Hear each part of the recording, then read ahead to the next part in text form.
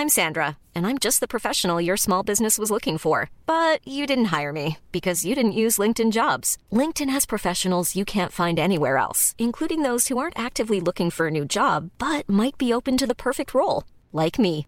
In a given month, over 70% of LinkedIn users don't visit other leading job sites. So if you're not looking on LinkedIn, you'll miss out on great candidates like Sandra. Start hiring professionals like a professional. Post your free job on linkedin.com/people today. There's never been a faster or easier way to start your weight loss journey than with PlushCare.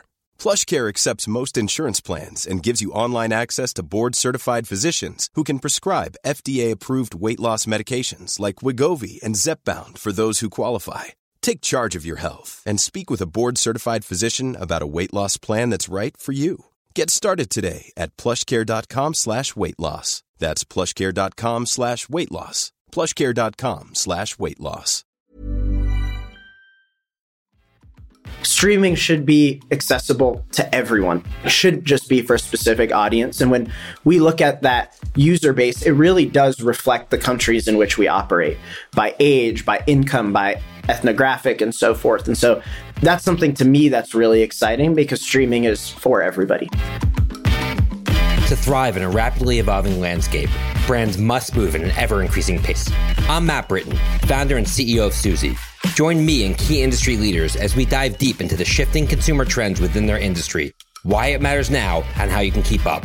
Welcome to the Speed of Culture.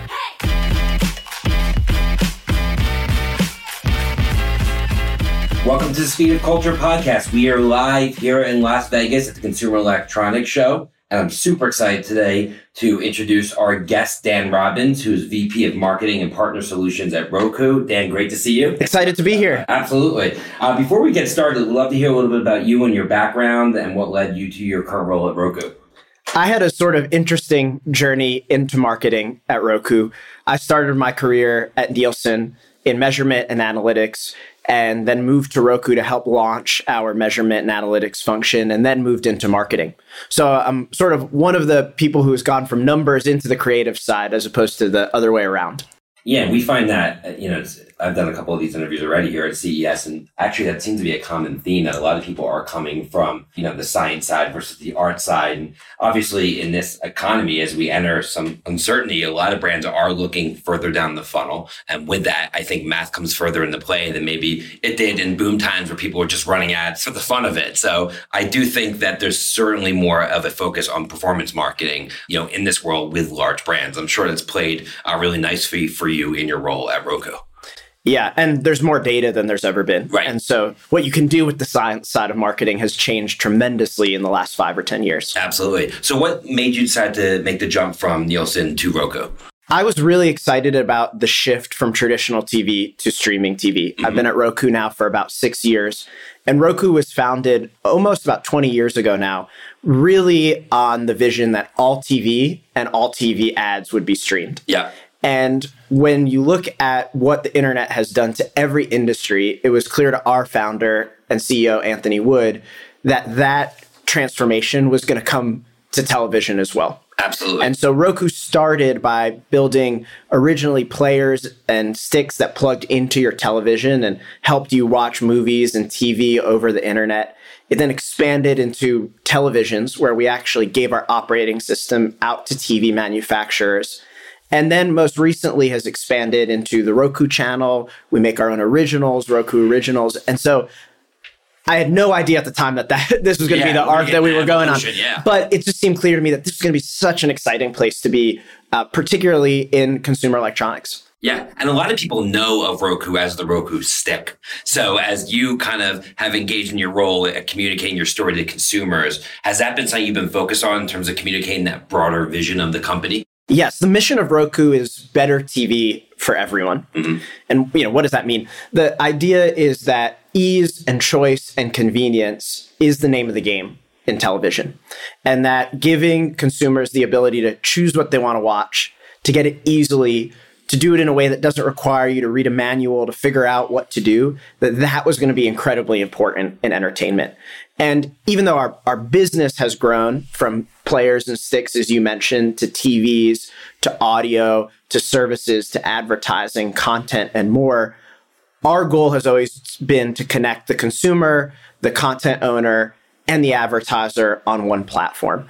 And as we've done that, that sort of key, pulling that all together, is what has gotten us to be the number one TV streaming platform in the US, Canada, Mexico, and increasingly across the world. That's impressive, especially given the competitive set that you have, because streaming, obviously the big guys are in streaming. Amazon's there, Apple's there, all the major players. So to compete amongst that land of giants, pretty impressive. Why do you think the company has been successful? Just from the culture of the company, what do you think has led to its success?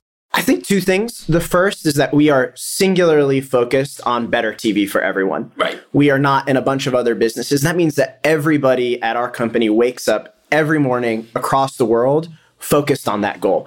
And focus is, I think, both in marketing, but also just in business, incredibly important.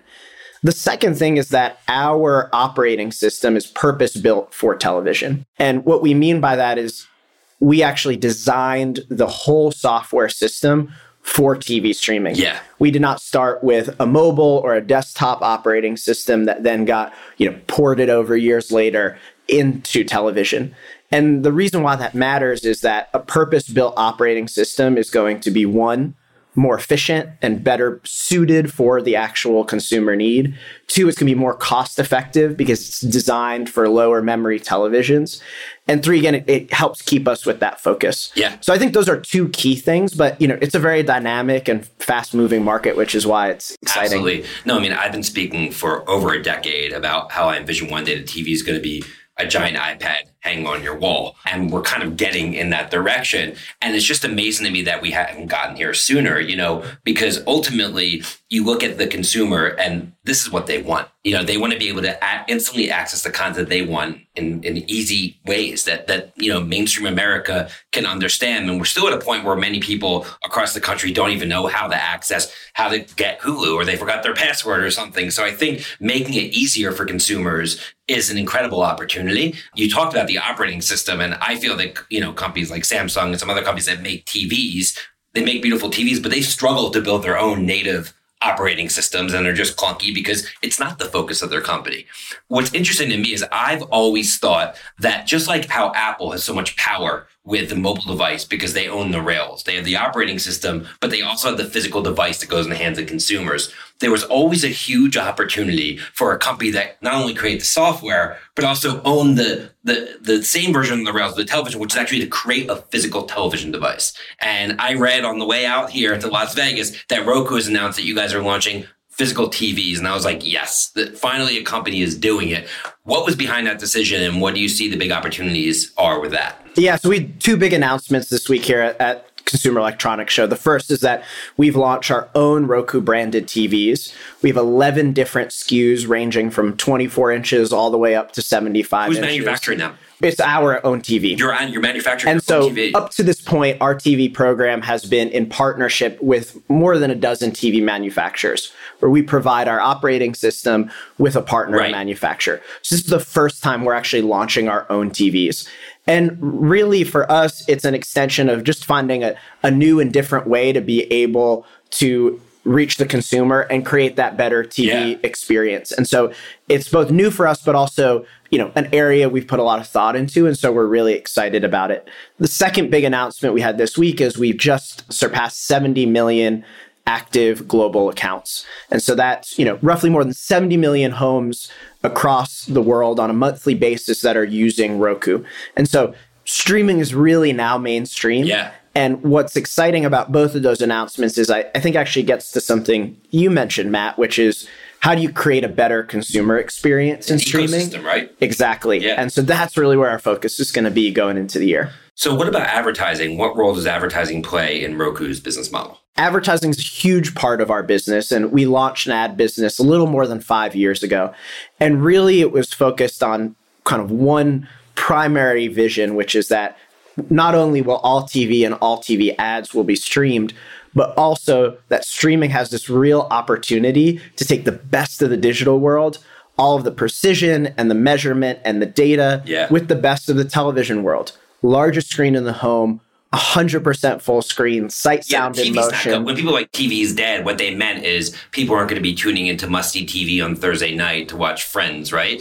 People want to watch content on a big screen in their living room. That will never change. It's just the form factor and the ecosystem behind television that's going to change. And that's what you're getting to. Exactly. And so we've been then focused on how do we take that to create a better TV ad experience? And we've really focused on that with a couple different things. The first has been really our data. We have a direct consumer relationship with each of those 70 million active accounts. So that means that ads can be more relevant. They can be measured more accurately. They can be customized and personalized. The second has been that we've really focused on going beyond the 30-second spot. And so, if you think about ads in television, for decades now, they've really been that same 15 or 30-second box. We now have a canvas, an opportunity to do a lot more. And so we recently launched the Roku Brand Studio, which allows us to go beyond that 30 and take advantage of the entire streamer's journey from the moment they sit on the couch, not just the moment they see that first ad break. And then a third focus for us has been really on making it easier to pull all of the pieces together. And we launched OneView, which is our ad buying platform built for TV streaming. It's like a programmatic ad buying platform? Exactly. And so it allows you to take all of the best of Roku and buy ads, not just from us, but anywhere on our platform, as well as other streaming, desktop, and mobile platforms, and use our data and our tools, again, to do the same sort of measurement and precision and optimization. So it's basically like for a while it was, Facebook programmatic or Google and then YouTube where you can do it with video. But now you're basically taking that approach and you're putting it on the big screen in the living room where theoretically Joe's Pizza can target consumers in their market during a big NFL game where they would have been sort of left out of the picture in the past if they weren't a national advertiser. Exactly. It really opens up access to all sorts of advertisers, which is really exciting. Yeah, levels the playing field and what was for a while just a very out of reach opportunity for smaller businesses, which I think, the internet was the great sort of equalizer, but TV is still the place where most eyeballs are. And it's the biggest opportunity. How about commerce? So obviously people are watching things, and I read something about a partnership that you have with Walmart to try to go all the way through the funnel. And I was fascinated with that as well. Yeah. So this is something we're really excited about. As we were talking earlier, Matt, streaming is really full funnel. It allows you to reach a wide number of different audiences. It also allows you to measure, did the product actually get somebody to change their opinion, to move the product off the shelf, what have you. Our sort of next vision in that full funnel world is commerce. And we want to make TV as easy to shop on as social. And we started by launching shoppable ads with Walmart. How this actually works is you'd see an ad on your Roku device. It's promoting a coffee. You click OK with your Roku remote, and you get order confirmation to your email with shipping information fulfilled by Walmart. And so what's exciting about that is it's actually, to your point, bringing that promise of shoppability onto the television screen. So I have a big question for you. Why not just give the TVs away for free? You can't be making it. The margins must be razor thin on television. Obviously, you have tremendous upside and high margin on ads and commerce, et cetera. Is there a world where you either subsidize or give away televisions for $50 as long as people sign up for your service and you basically own the interface? It seems like a no-brainer. Yeah, I mean, I think, for us, we view all parts of those businesses as important. And so hardware and devices is a really important part of our revenue. Advertising is an important part. And so we look at them all together. We don't look at, I guess the reason why I say that is hardware it could be a loss leader for you. Hardware is making televisions is a very low margin business. It's known for that. And it's really hard to differentiate in that space. And the way you guys are doing it is you are creating an ecosystem. You are creating an operating system, et cetera. If you had your TV in every household in America, all of a sudden those 70 million accounts become 300 million accounts. You have programmatic, you take over the entire television advertising market. I believe that's ultimately what someone's going to do is they're going to start to give away the television for cheaper. And it's almost like the Gillette model, right? You give away the razors for very cheap and then you make the blades and you charge more for the blades and you know what I'm saying? So I think to me, I see that's where things are going over time because the recurring revenue is on the advertising side and that's the higher margin revenue. So it's fascinating to me. And, I even think if I was a company like yours, I would look at hotels and other places where it's like, okay, we will replace your TVs with a cheaper solution, because that's another pain point for consumers when they're traveling. And all of a sudden you can reach travelers. I just think it's a massive opportunity. Yeah. I mean, one thing I'd say to that is, as the number one TV streaming platform in the US and Canada and Mexico today, that 70 million active account number is more of a proxy for a household than a person. Sure. And so we're actually, when you look at both the US, but also the dozens of countries that we operate in today, we really, as the number one TV streaming platform, have moved to a world where most folks actually already have Roku devices in our streaming. Right. More ads run on the Roku operating system than the next 6 TV operating systems combined. Wow. And so to your question on scale, what we often say is that scale's already there. And that's what makes things like... Does that include like Apple TV? Like when you say streaming platforms, are you counting Apple TV in that bucket correct, as well? Any operating wow. system. Okay.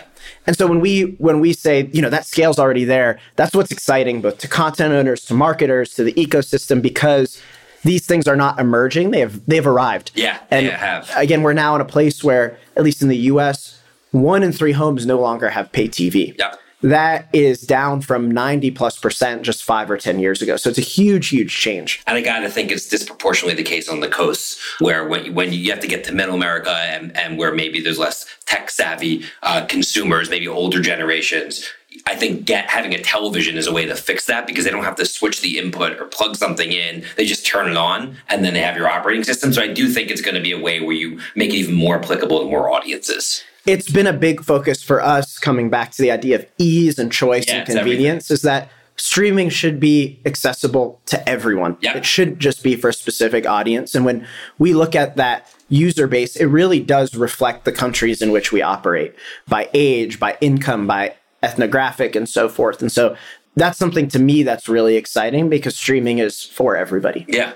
So you'd mentioned the studio earlier, and I've been speaking to several execs here at CES just about how when you talk about a connected TV or OTT approach, it's not like during upfronts where you'd have to spend so much money on 1 or 2 big spots. You need multiple different spots if you're going to be addressing these ads to multiple different audiences. So when you mentioned the studio, is that what that's about? Is it about helping advertisers create content in all different form factors so they can actually be more applicable to their audiences? So the Roku brand studio is about going beyond the 30-second spot. Right. We think about that in a couple different ways. Okay. The first is owning the entire streamer's journey. So not just the ad break, but when you turn on the TV, bringing the screensaver to life and the home screen to life. Offering a free movie for somebody who's trying to figure out what to watch. Creating custom ads and content that fit through the entire, again, viewing and streaming experience. So that's one whole area. The second big area is, to your point, new creative. And so that's interactive ads, shoppable ads. So you're helping advertisers do that. Exactly. Right. Helping them create things that are purpose-built for streaming. And then the third is we work on true, full-fledged, built-for streaming entertainment in partnership with brands.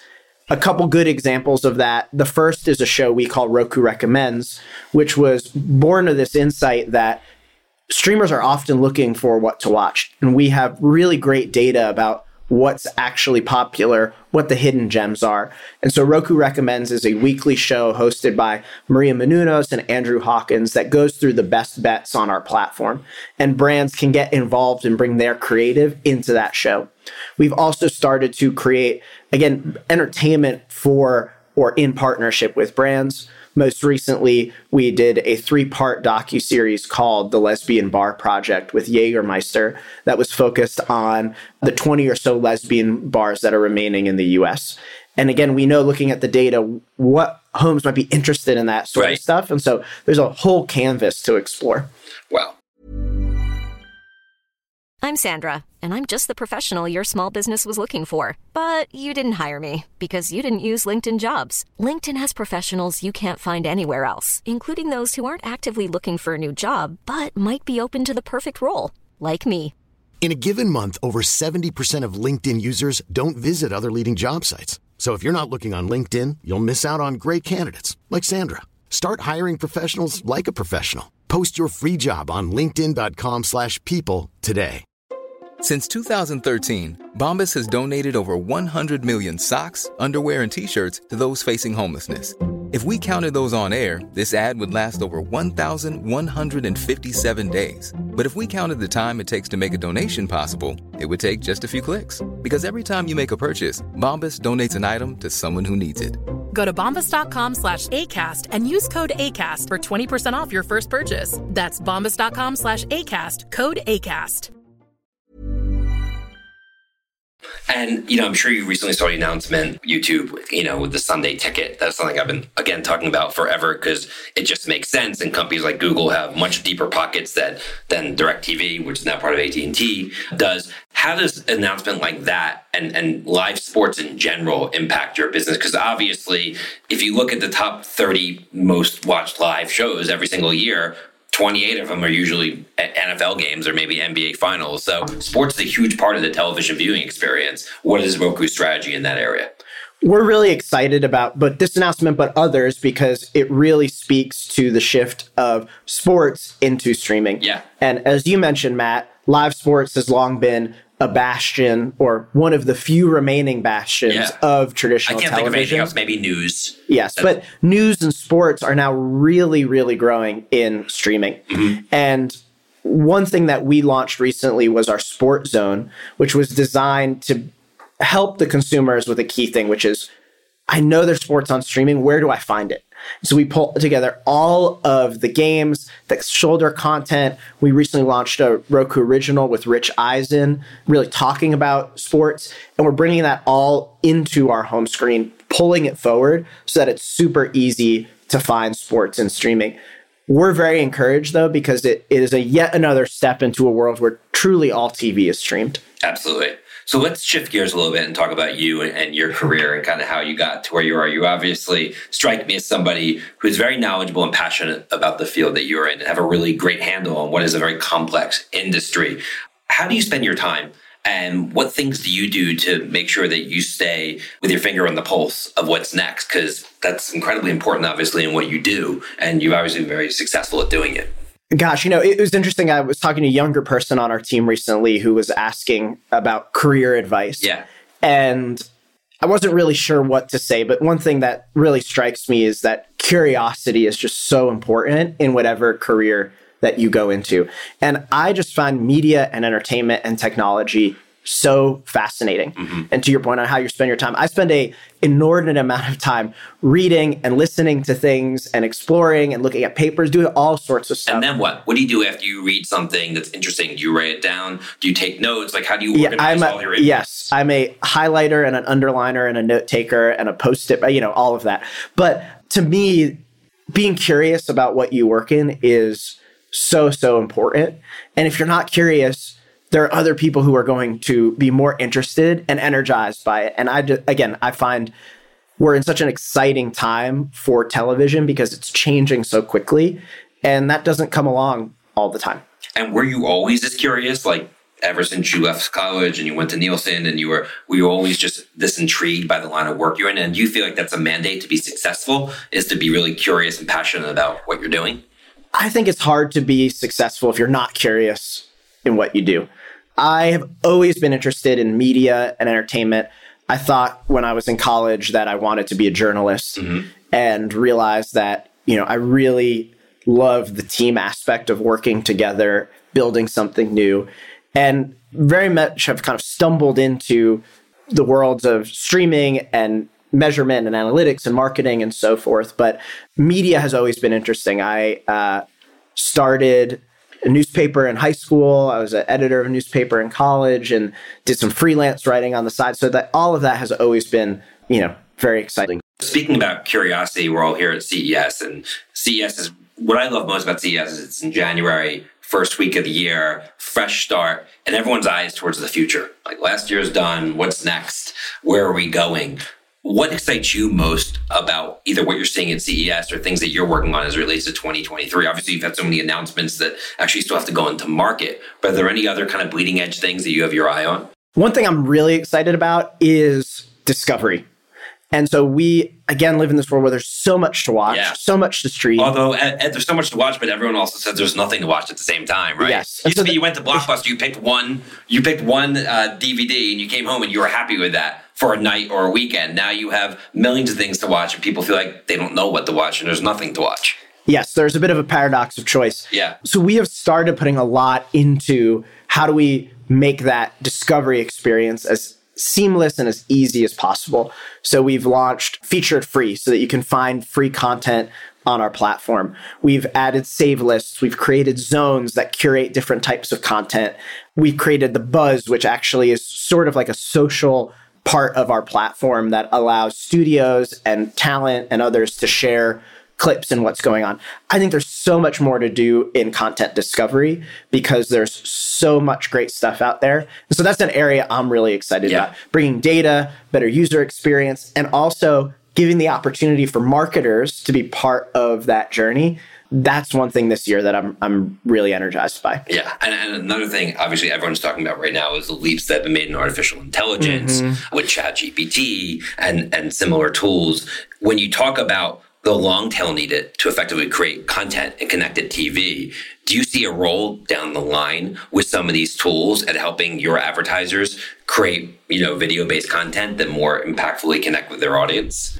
I certainly think in the future, there will be ways that generative AI and some of these models play a role in, one, creating advertising, two, creating actual television content.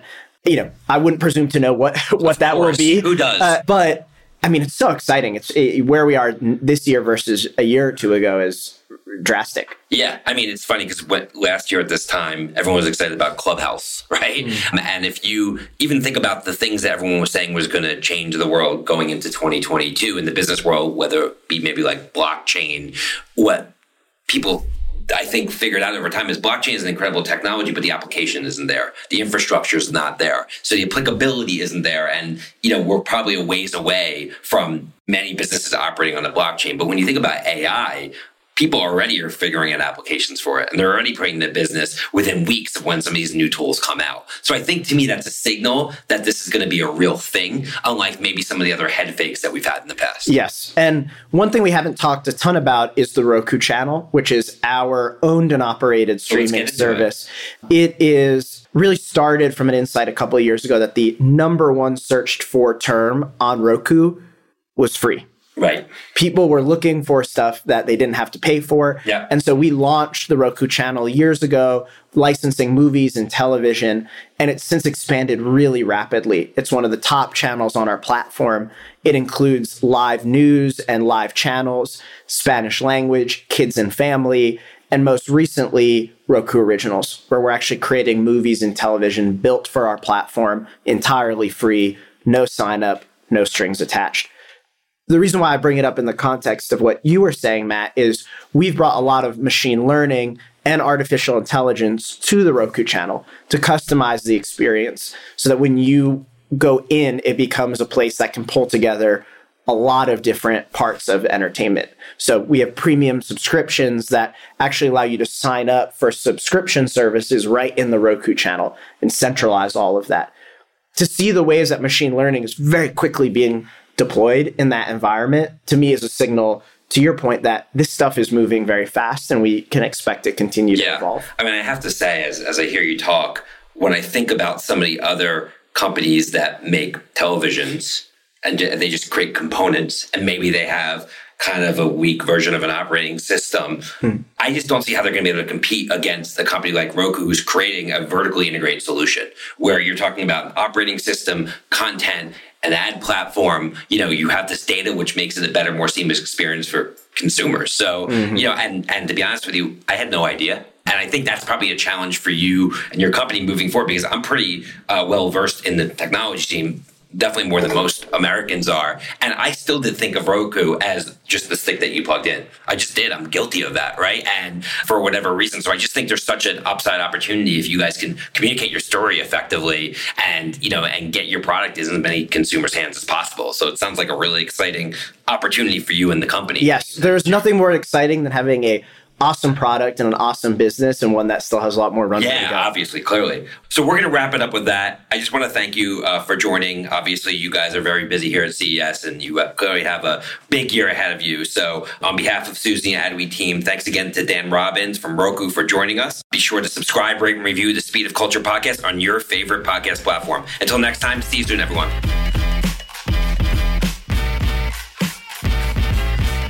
The Speed of Culture is brought to you by Susie as part of the Adweek Podcast Network and Acast Creator Network. You can listen and subscribe to all Adweek's podcasts by visiting adweek.com/podcasts. To find out more about Susie, head to susie.com. And make sure to search for The Speed of Culture in Apple Podcasts, Spotify, and Google Podcasts, or anywhere else podcasts are found. Click follow so you don't miss out on any future episodes. On behalf of the team here at Susie, thanks for listening.